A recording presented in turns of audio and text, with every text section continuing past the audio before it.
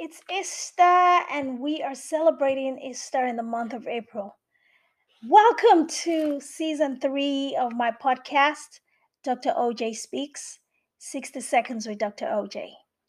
Thank you guys for hanging in there, making 2 seasons amazing. And now we're in season 3, and I'm super excited to just keep going on this journey with you. As we get into this new season, I want to start from a very deep place because I believe that we have come really far. We're very familiar with each other. Now we can begin to talk about the real stuff, the things that really matter to us, right? All right, let's handle this one. Let me ask you this. What does giving look like to you? What does your giving life look like? What does paying it forward look like?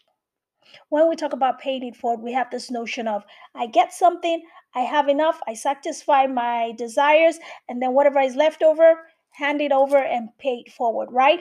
I go up the elevator, like the analogy that is often used. You rise up in life, you get to the mountaintop, you send the elevator down. You pull someone up. Now, what does paying it forward and giving really look like to you? As I reflected on this concept and this notion, I feel like in some ways that's amazing. That is wonderful. But in many ways, as humans, I feel like we have it all backwards, right?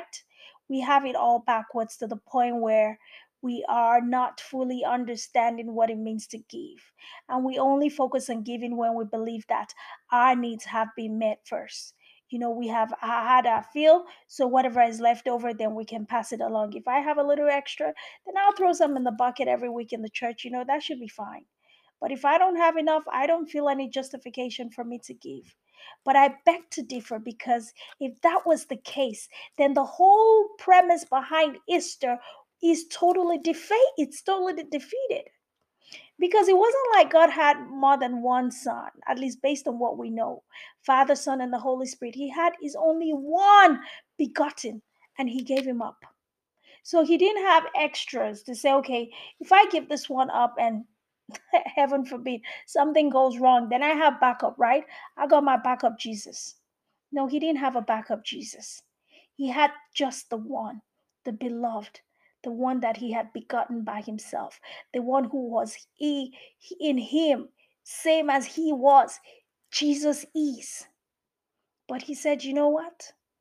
Humanity means so much more to me than me holding on to the one thing that I absolutely have begotten for myself.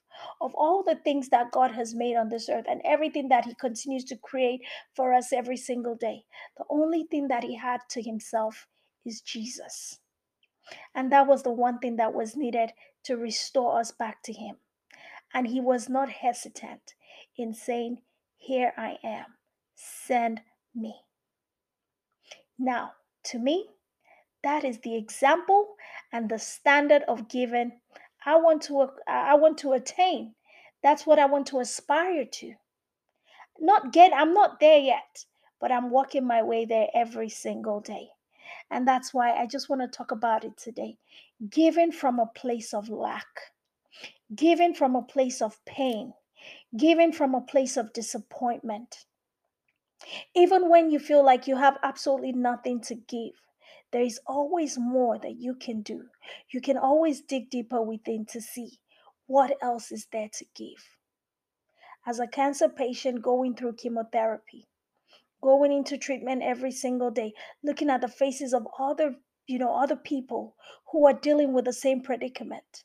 And all you see is death, and all you see is like just loss of life and loss of hope and loss of encouragement all around you. How do you give? What else do you feel like you have to give when you're currently battling with your situation? You are down to your very last dime, or you don't even have anything else to give, and someone else comes along who needs what you have, and you barely have enough. The widow of Sarephat, the prophet told her, he said, well, yes, you and your son have purposed in your heart to make this very last meal for yourself, if because there was a famine in the land, and the little flour that she had, she was going to make the last meal, and they were going to eat it and just hopefully die eventually. But the prophet said, make something for me to eat, give me my portion first. I mean, to the point, I'm sure the widow was like, really, you got to be kidding me, who do you think you are? But she understood, she had a knowing in her spirit that there had to be more to that request than met the eye. And because she had faith enough to obey and trust, she never lacked. She was able to have overflow in abundance, more than enough to get her through the famine, to enrich her in the famine, and to get her beyond the famine. That is the way that God operates, giving from a place of lack. What are some of the things that, even in the world today, currently, given the situation of the world, a lot of things that people absolutely lack, a lot of things that they don't have? Hope is one of the biggest things. A lot of people have lost hope. And as much as the world has lost hope, I feel like we can still, each of us, each one teach one, still be the voice of hope, be the voice of inspiration, be the voice that says there is something better at the end of whatever it is that we're going through. Be the one that shines the light even in so much darkness. Be the one that brings joy and laughter to the faces of people, even when there's a lot of gloom and doom all around us. We have a lot of love to give. That is something that is in us. Love is something that we could never run out of. And even if you've been heartbroken, disappointed, betrayed, backstabbed, whatever form of hatred and evil has come up against you, you still have the opportunity to dig deep within and sort through the mess and find love within yourself to continue to love others, continue to show love to others, continue to be kind and good to others. Joy, that's something that you can't buy with money. And sometimes, I know everybody has a down moment. I have my days. I have a lot of my days. I have days when I have to muster up a lot of energy to even put a smile on my face. But joy is something that comes from a source that is bigger than us. And that is something that we can always choose to spread. Spread joy even when sorrow and sadness is all that besits you. Like all around you, there is doom and gloom, and your situation just doesn't even have an explanation. Even when you seem not to have a solution to the problems that face you, you can still choose to inspire others from your place of pain, from your place of disappointment, from the pit. You can choose to inspire.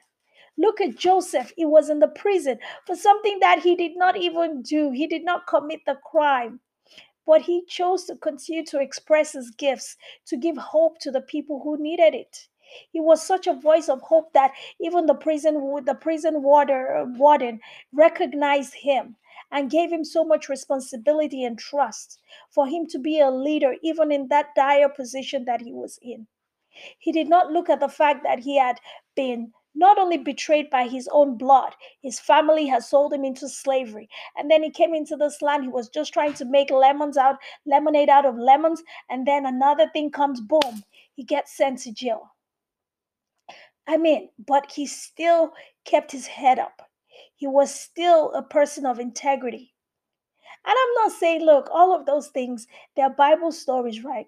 But the reality is, all of those stories are so real because the people who we read the stories about them, they were humans just like us at some point in time, in a space and time, which is different from our time right now. So it is possible. If it's possible for one, it's possible for all. We can choose to be the agent of transformation, choose to have a different thought process, have a different way of thinking, and spread something valuable to the world that brings about transformational change. That is something that we can choose to go against the grain of society, against the negative norms that society has subliminally accustomed us to. And we can choose to be the agent of change. Those are things that we could be lacking. But if we become intentional in being motivators, in being transformational instruments, in being inspirational people, if we become intentional in doing all those things, even when we don't have those things given to us or we don't possess it, I feel like there would be an abundance of all of those things regenerating in our lives. Just like when the widow was told to bring different types of containers, and she got her containers, and the oil never ran dry, and the prophet prophesied over her, and she had more than enough. that lasted her to build a legacy for her and her children. I want to believe that was what happened.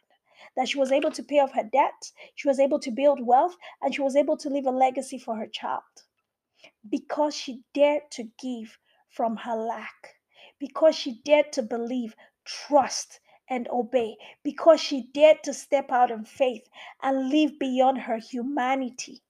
Sometimes we have to live beyond our humanity to accomplish the true purpose of why we are created. Giving from a place of lack is never easy.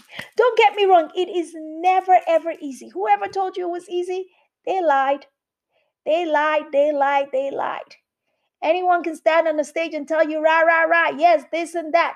But let me tell you something. Even Jesus Christ, the Savior of the world, he said, if this cup will pass over me, oh, he cried and his sweat was like blood. He desperately wanted to get out of that deal that he had signed off on because he knew what was standing, what was ahead of him. He desperately wanted to get out of it. But he realized at the end of the day, as much of himself that his humanity failed him in that moment. But he submitted himself and surrendered to say, not my will, but yours be done.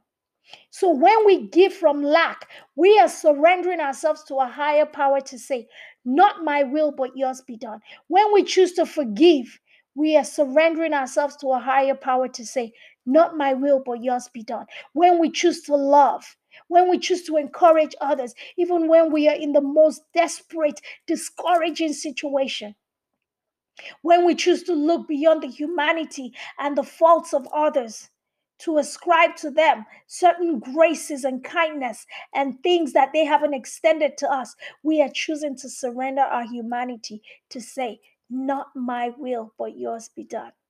So, this is what giving from lack to me looks like. This is what truly paying it forward looks like. I don't have to wait to get my abundance before I can begin to spread the love and this and whatever it is. I can choose to give from the little that I have or the little that I don't even have. Because giving, because I'm a child of God, is woven into my DNA. It is part of who I am. At least it should be. And it is a grace that is released on us every single day as much as we continue to expand our mind and our willingness to surrender. It is an act of surrender. Giving from lack is an act of surrender to say, hey, I'm not holding on to this. As much as I might not have it to give, but I surrender myself to the will of God to say, not my will, but yours be done. Thank you guys so much for listening. Make sure you follow me on all social media platforms: Instagram, Facebook, TikTok, Twitter, and of course, subscribe to my YouTube channel. I upload videos every single week, amazing conversations, amazing content that brings hope, that brings laughter, entertainment, education, information on business, life. We talk about social issues, family, love, relationships. We cover it based on humanity. I love it, guys. I love what I do. But most of all, I love you guys for listening, for supporting this platform, and helping it grow. Thank you guys so much once again for another wonderful episode. Until next time, this is Dr. Oyinka Jinadu, your thought leader with a purpose to live beyond the norms. Have a wonderful week ahead of you. And don't forget, giving from lack is an act of surrender that takes you higher than you could ever imagine.